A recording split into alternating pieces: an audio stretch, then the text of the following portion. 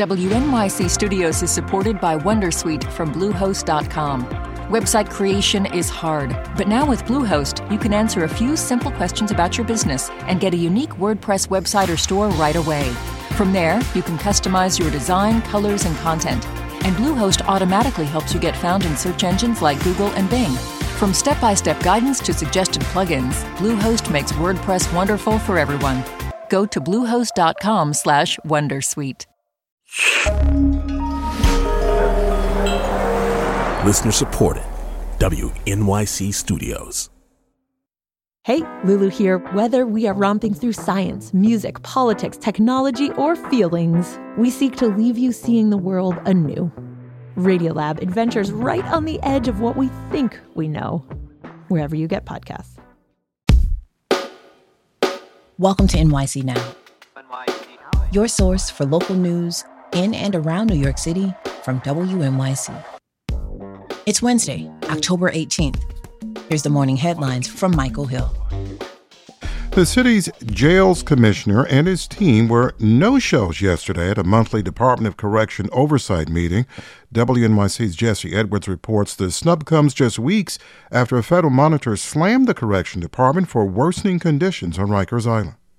The Board of Correction chair announced jail officials wouldn't be showing up just moments before the oversight meeting began.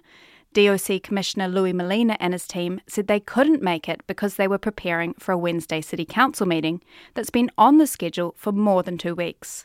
Their absence meant half of the meeting's agenda got scrapped. Correction officers, attorneys and other meeting attendees said they hope to share concerns with DOC staff about detainees going without basics like showers, toilet paper and toothbrushes. New York State is in the process of collecting applications to open up cannabis businesses. The news outlet, the city, says some community boards are already overwhelmed by aspiring dispensary owners seeking approval. Damian Fagan is Chief Equity Officer for the State Office of Cannabis Management. Fagan responded to questions about the backlog at a dispensary opening yesterday in Astoria. The way we look at it is that people are excited to open up legal cannabis businesses, and they're letting community boards know that they want to open up in their communities. We talk to community boards all the time about how to manage this, and we're actively working with them to make sure that they're not overburdened. Community boards are supposed to issue recommendations to state officials on whether to approve cannabis licensing.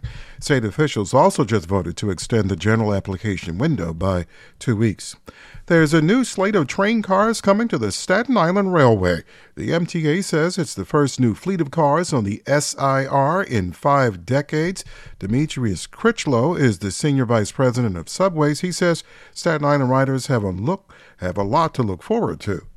These cars themselves are more comfortable. The doors are wider by 8 inches. It'll make it easier for customers to be able to get on and off.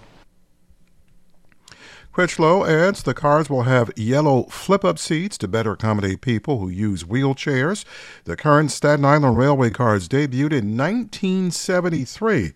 They were bought after the MTA took over operation of the line. The MTA says you'll start seeing the new cars on the tracks in early 2024. 55 and cloudy right now. Today, partly sunny and 64 for a high. Tomorrow, warmest day of the week, mostly sunny and 67. Thanks for listening. This is NYC Now from WNYC.